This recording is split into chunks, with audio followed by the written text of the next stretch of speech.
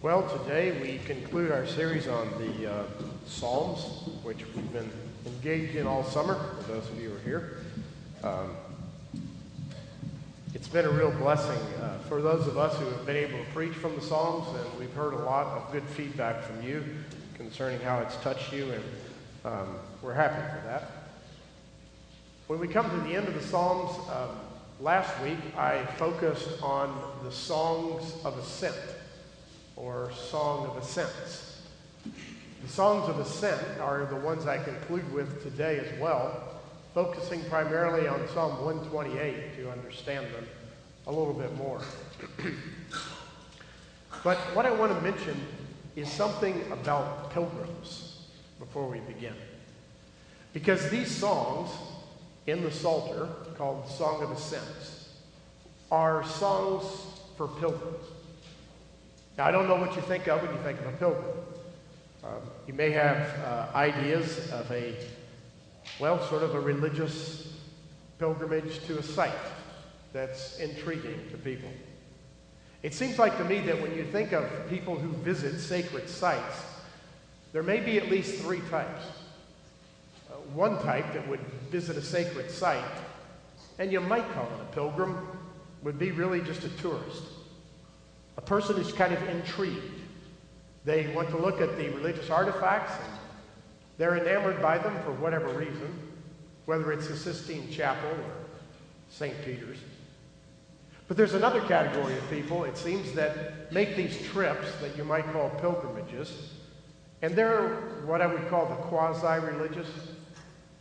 They're the people who are not really deeply entrenched in their faith, but they're traveling there just to maybe get a little mystical blessing. If I just show up and do the right thing, maybe my life will get a little better. But there's some other pilgrims who frequent these sites who actually are demonstrating their devotion to God by going there. It's literally an extension of their walk with God, this journey to the site. And that's the way these songs were composed. They weren't composed for people who showed up at Jerusalem and then said to themselves, since we're here, let's sing some songs of praise about God. They were composed, apparently, and used in this way as pilgrims who sang them all the way along the journey. In other words, it was a reflection of what their life was. As they walked to the holy site, they reflected through songs about their life with God and with others. So the songs in the Psalter, called the Song of Ascents, are just that. And this particular one we end with, it focuses on the blessing of God that comes from those who follow God. And it begins like this. It begins by saying that to be blessed, or the beginning of blessing, is to fear the Lord. Listen to the words again. Blessed are all who fear the Lord, who walk in his ways. Frequently, when commentators take a look at this passage and other passages that talk about fear of the Lord, they will interpret the phrase fear of the Lord this way. They'll say fear of the Lord means awe or reverence. And that's true. It does mean awe or reverence. But all too often, in my opinion, there's a period put at the end of the sentence, as if the psalmist just meant that.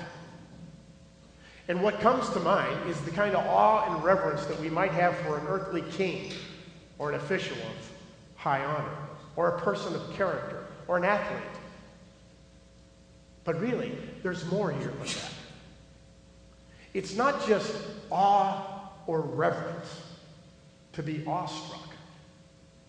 I think a helpful corrective is necessary. We need to expand it beyond just awe and reverence to the rest of the Scripture. Because the rest of the Scripture gives us another picture that's even beyond just awe. It's what I'll call holy terror. 3 episodes I want to point to. One, the Holy Mountain. In Exodus chapter 20, do you remember the story? Moses gets the law of God, the very words of God, from God on a tablet. And you know what part of the surrounding atmosphere of that episode is? It's Mount Sinai, where the tablets were delivered. And on Mount Sinai, the mountain literally quaked like an earthquake. And smoke and fire, lightning going from it. And you know what God told Moses to tell the people? He said, I want you to fear me. I want you to stand back. I don't want them to come near or to touch the mountain because they could die. That's more than awe. It's holy terror. And the people said to Moses on one occasion, this is so incredible. We're so terrified in the presence of this holy God, we can't approach the mountain, Moses. You do it for us. You be our mediator. Remember Jesus Christ, the mediator between God and man. First episode in Scripture is Holy Mountain that I want to emphasize. The second episode I want to emphasize in Scripture is the Holy Temple.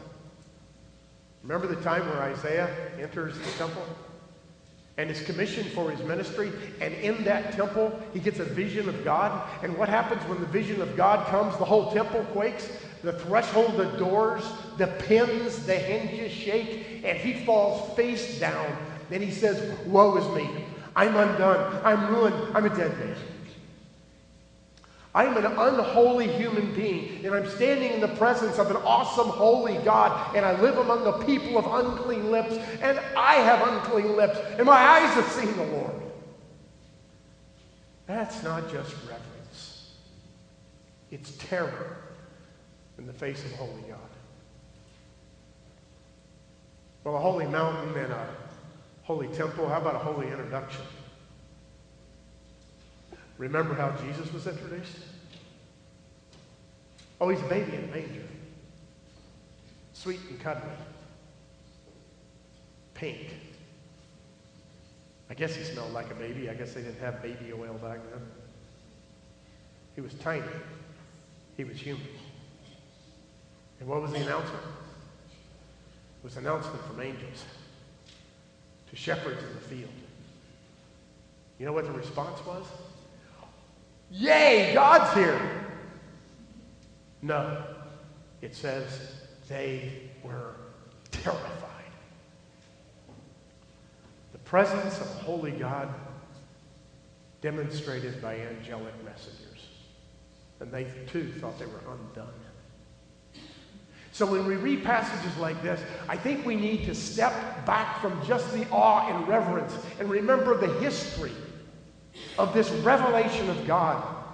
It should grip our hearts and really put us in holy terror of an almighty, holy God. That doesn't mean that God is not also intimate and the perfect mediator between God and man, Jesus Christ, the Good Shepherd. But God is holy. I want you, says the psalmist, to know this. If you want to be blessed, you will fear the Lord. You know what the second part of it is? He says, I want to tell you something else that's practical about fearing the Lord and blessing. Fearing the Lord and being blessed means you will walk in his ways. You won't just stand there in holy terror and shake. Anybody can do that. As a matter of fact, in the gospel or the epistle of James, James says, even the demons know that, and they tremble. They know God. The psalmist says, you will be blessed if you fear the Lord and if you walk in his ways. The fear translated into obedience. As a matter of fact, according to the psalmist and really throughout Scripture, the fear of God is inseparably linked from obedience to obedience.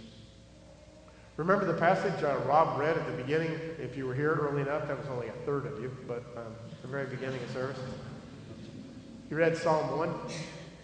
Remember those words? Blessed is the man who walks not in the counsel of the ungodly, or stands in the way of sinners, or sits in the seat of scoffers.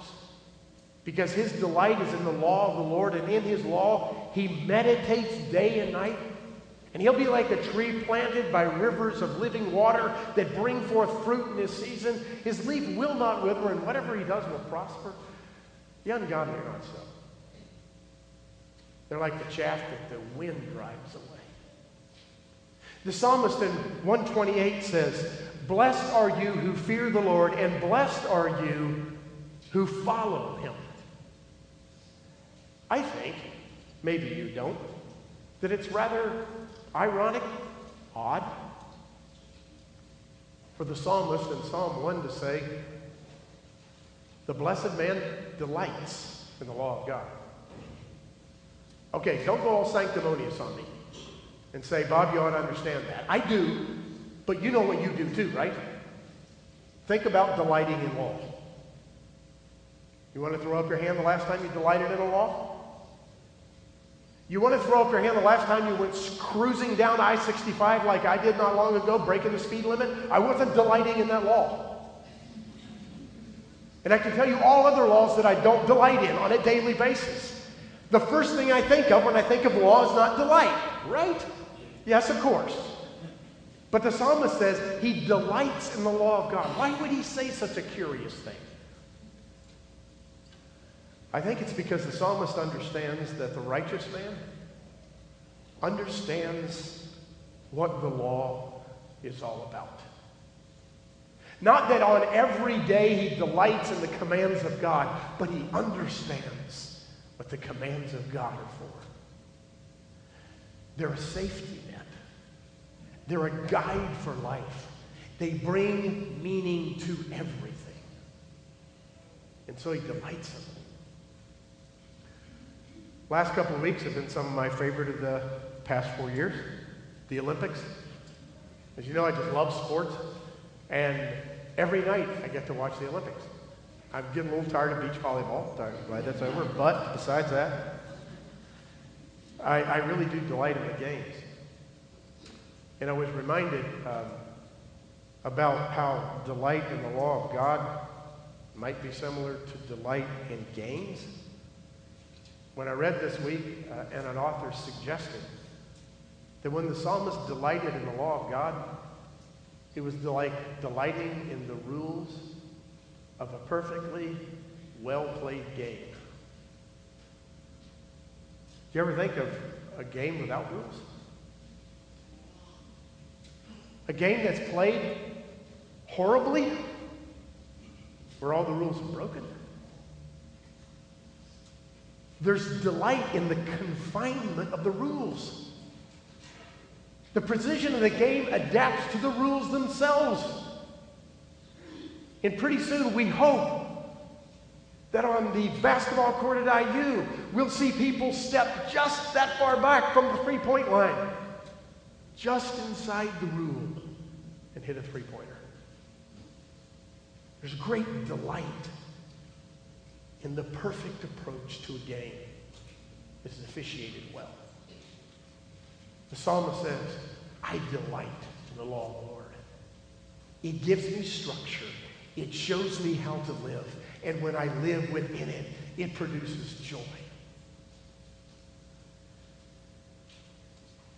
Well, the psalmist in 128 begins by telling us that the fear of the Lord is where blessing starts, and then he goes into verse 2 through 4 and says something else. He says that blessings produce prosperity.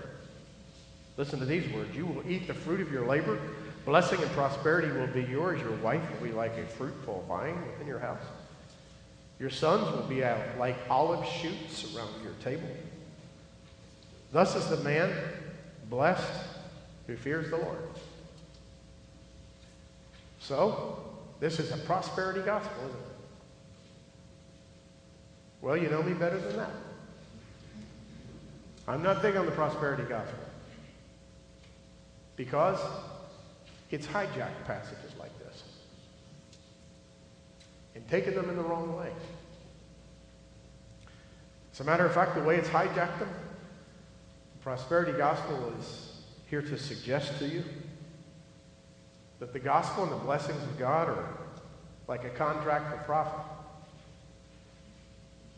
That the blessings of God are based on an investment. You get a certain yield. That the blessings of God are really about material blessings too. Dramatic material blessings. God just going to make you rich. I often wonder about the spokespersons that I speak about. If they've read certain passages like this one. Paul speaks in 1 Corinthians. Oh, by the way, he was really blessed of God. Yeah, wouldn't you agree? He also had no kids. And he had no wife. He doesn't fit the paradigm. But he was blessed. So the statement about blessing is bigger than what we might first think. But I wonder if the people of the prosperity gospel have forgotten passages like this. Paul says, "For it seems to me that God has put us apostles on display at the end of a procession like men condemned to die in an arena. We've been made a spectacle to the whole world, to angels as well as to men. We are fools for Christ, but you're so wise." Love is sarcasm. "We are weak, but you are strong. You are honored, we are dishonored. To this very hour we go hungry and thirsty, we're in rags, we are brutally treated, we are homeless. We work hard with our own hands. When we're cursed, we bless. When we're persecuted, we endure. When we are slandered, we answer kindly. Up to this moment, we have become the scum of the earth, the refuse of the world." That's a blessed man. Why is he a blessed man? Because he's rich? No. Why? Because he's wealthy in lots of things like wife and children? No. Why is he blessed? Because he has his center and his delight at the heart of the will of God. And in the midst of all of that, even in the midst of persecution and suffering, he realizes it is God who is telling his story and shaping him into the character of Jesus Christ, his Son, our Lord. And he will inherit the eternal life that he cannot even imagine at this point. That's why Paul is blessed. So the image in Scripture, this psalm is not just about material blessings. No, it is. It's not just about wives and husbands and children. No, it is. It's about a larger, grander idea of the blessing of God. As a matter of fact, if you were going to explain what the blessing of God was in this culture, this description of family would have been the first thing you'd have used. Why? Because for the most part, these people lived in an agrarian society. Big families, that's great. 12 or more, that's awesome. I'm trying to understand how that can be awesome. Right? You're with me? How many of you have 12 kids? I'm thinking it's time to celebrate in December because my second is graduating college. Only 2. That's a delight. But see, for them, it wasn't that way. The cost-benefit ratio was entirely different. The more children, the more blessing. The more children, the more people to invest in the family heritage. The more children, the more you can invest in the crops and grow them. The more children, the more you had leaders over all your community. The more children, you see the blessing of God in these children. It was a delight to them. And so the psalmist says, how can I explain to you what the blessing of God means? It's like having multiple children, lots of them. It's like a wife who's fruitful and productive. It's like children who are spread all over the community. It's a delight. That's how God's going to bless you.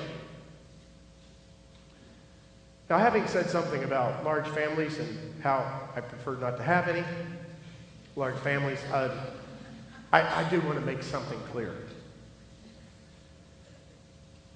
We diminish the importance of families nowadays. We make jokes about not having too many kids because they're too expensive. We do our best to control everything. And sometimes, quite frankly, we don't invest in the rich blessing which is family. I remember my dad saying to me on multiple occasions, son, your first church is the family altar. Your family. You minister to them first. You invest in them. That's your true heritage. He did that for us. I try to do it for my children. It's incredibly important. The family unit is a sacred thing and a blessing from God. And if you allow your career or anything else to eclipse the importance of your role as father or mother in that family, you have started off wrong. And you do not understand the rich first blessing of God.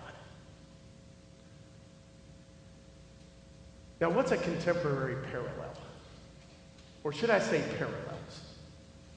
So we don't understand the blessing of 12 children. We just see them as mouths to feed. What is the rich blessing of God? Well, I think it is family. I think it does mean that God instructs us to invest in family, and when we invest in that family and train them in the nurture and the admonition of the Lord, it's not absolutely foolproof that they will all follow God. We know that. But it is likely that if you invest in those children, they will reproduce another generation that follows God. And the generation that follows you, and even the generation that you raise, is a network of incredible support, of help,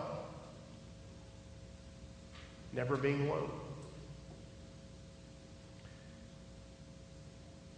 I have been through lots of family situations with people over the years in ministry. And the saddest ones are those who have family, but they're not family. That's a rich blessing from God. So it really is something of a contemporary illustration of God's blessing. But there's more. This metaphor of the image of family and God's blessing could be expanded to a community, a larger community, like you, like the family of God, like the way in which we share and support one another and share one another's burdens, and we're never alone, and we're beside one another, or ought to be. That's a rich blessing from God. By the way, if you don't know that rich blessing, it's probably because you haven't been willing to make the investment. It's not easy, relationships, but they're available, and they're rich, and they're a blessing from God. Because in those relationships, we conform ourselves to the image of Christ alongside one another. We challenge one another to follow the law of God, and in community, we share one another's burdens. We pray. The list goes on. What is the blessing of God beyond the nuclear family? It's also that personal promise from God that I'm going to supply all your needs according to the riches and glory which are in Christ Jesus our Lord. The blessing from God is that God that we serve is not a God who's a distant deity, but a God who has named himself our Heavenly Father. By the way, the church didn't make that one up. Nobody said, oh, here's a cool image. God has named himself. Among other names, he is the Father of our Lord Jesus Christ. He's not just that distant deity. He is our Father. And that God will never leave us or forsake us. And that God, if we align ourselves with his purposes, will make sense of all our joys and all of our sorrows, of all of our ups and downs, And that God promises to make in some perfect time everything new. That God invites us into a story of grace. And that's an incredible blessing. The last part of the psalm really alludes more than anything else to blessings extended to others. It says, may the Lord bless you from Zion. That's big, overarching, huge.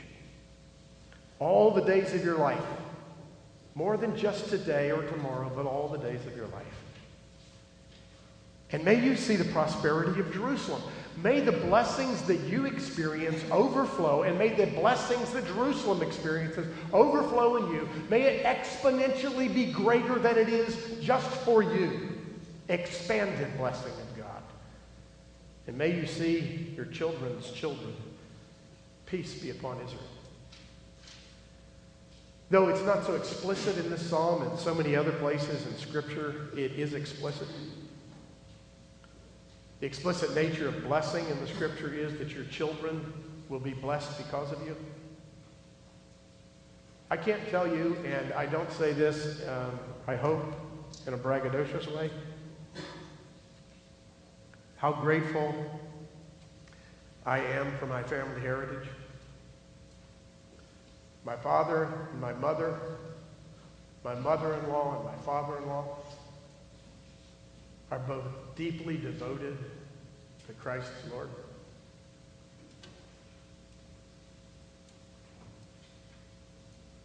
They prayed a hedge of protection around us. They invested in us. They taught us the faith. And my rich heritage is this. I know it's not everyone's, but every single member of my family on my wife's side and my side is a fully devoted follower of Jesus Christ. And at any point, I could pick up the phone and tell them my need. And they would go to God in prayer. Every member of my family. That's an incredible blessing from God. I know it's not true for everyone. I'm so delighted that it is for me. Your family, your children will be blessed because of you. I have the blessing of God on my life because of my mother and father. They set it up for me. They passed it on to me. But it's not just your family that will be blessed, it's your community. You'll bless your community will bless you. Because grace, the grace of blessing, expands. It goes places, or it ought to. Just like Jesus said, don't let your light be hidden under a bushel. Don't let your blessing stay there. Your blessing ought to spread out. It ought to affect everything in your community. Your Jerusalem ought to be blessed by you. And Jerusalem ought to bless you. It's a huge communal activity, this blessing of God. Your children, because of you, can bless your community. My wife's a principal. And I hear stories every day of terribly dysfunctional families. Children who don't have what they need for physical care or nourishment, emotionally, or even food. That's why there's free and reduced lunch, you know. I'm not making a political pitch. That's why breakfast is served at schools sometimes. Why? Because the institution understands that children that are nourished and well-fed are in a better position to learn. Do you see the image? Children that are nourished and well-fed, not just physically, but spiritually, and given support and encouragement. They bless their community. They bless their classroom, their teachers, their friends. You have an opportunity to change your world by blessing your children and passing it on to them, and by blessing others. Even this week, as you leave this place, if you allow the blessing of God to pour into your life, and with gratitude, leave with this attitude, you will bless others. How many times have you gone into a place of business and you've had a horrible day and one person has been kind to you? What difference has it made? You have an opportunity as the people of God to make that difference everywhere you go this week. May Jerusalem, Bloomington be blessed because God has blessed you. This is a wonderful, wonderful promise.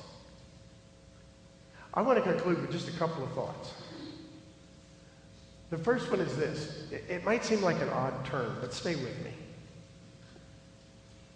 I want to conclude by reminding you of how terribly sad a secular worldview is.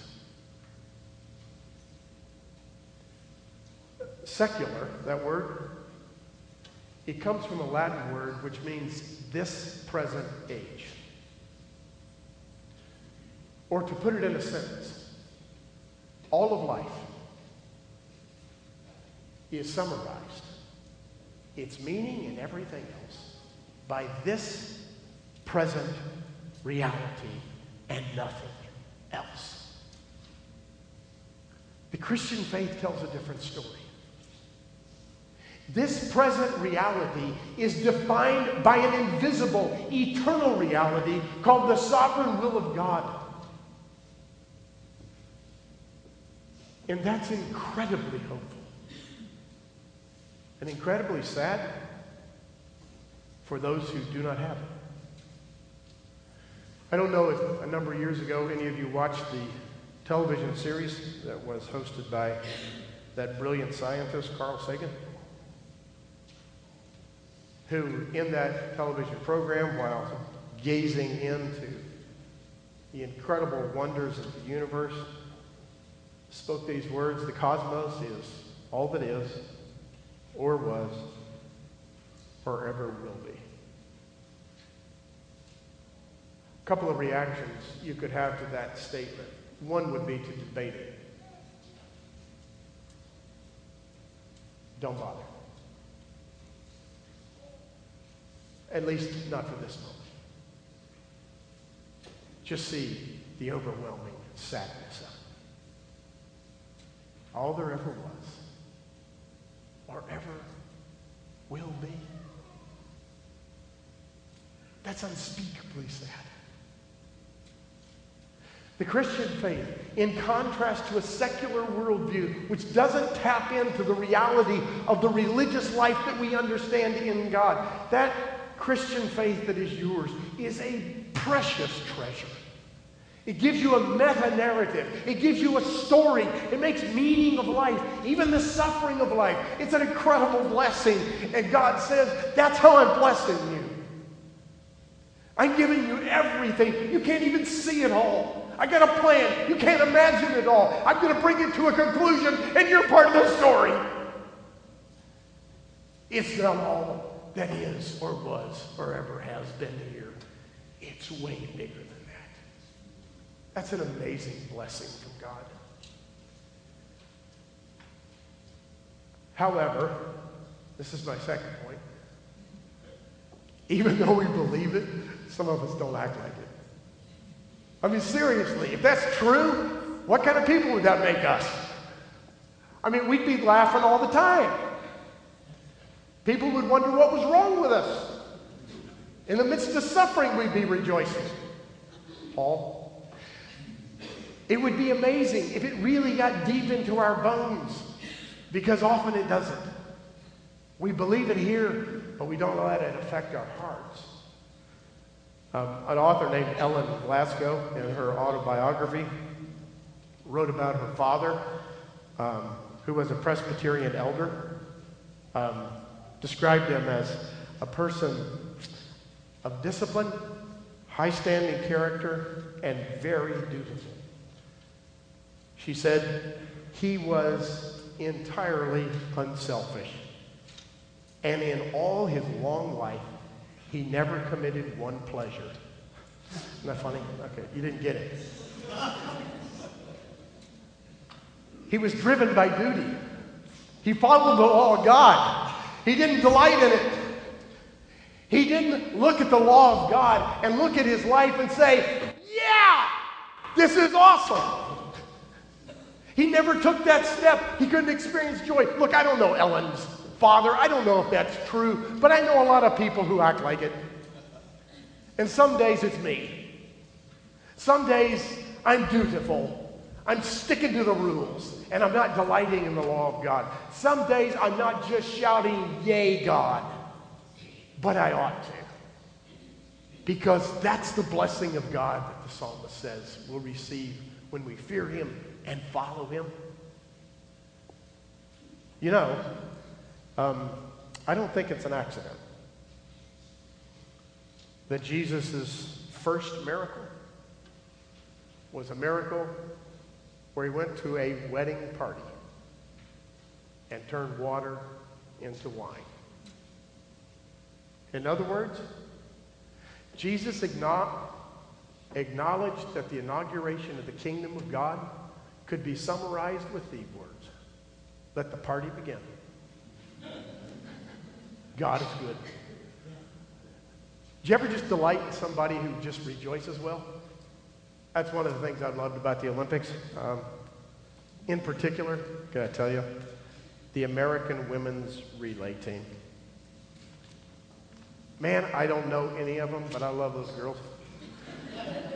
Not because they won, but because of who they are. I couldn't wait to see them run. Not to see whether or not they won, just to see them at the end.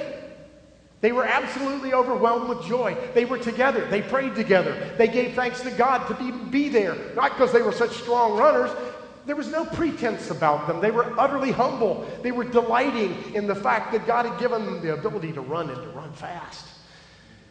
It was very, very enormous, well-deserved joy. And I loved watching it. Of course, there were other contrasts in the Olympics. Usain Bolt, he's really good. Really fast. And he knows it. Or as Bob Costa said, I thought this was great, it's totally aside.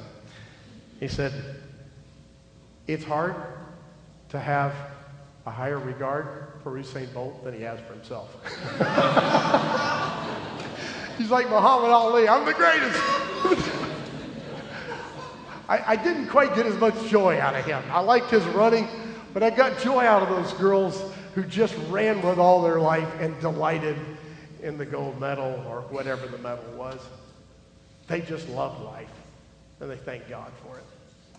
It seems like that ought to be us, loving life and thanking God for it because he is good. Let's pray. Lord, I thank you for your grace in our life. It's undeserved for sure. You shower us with blessings that, well, we certainly don't deserve, but things we couldn't even imagine. Lord, keep us from a sense of entitlement. Oh my, we could thank you for the blessings, and then the blessings could turn into an attitude of entitlement, and that's not what you want. You want us to be truly grateful for what you've done and to constantly give you thanks and praise and to spread that joy with others. May this week begin as a week of joy. May it extend throughout the week. May it redefine our lives so that wherever we are, we express gratitude for the great grace of God that comes to us in Jesus Christ our Lord. And we'll thank you for that. In your name we pray. Amen.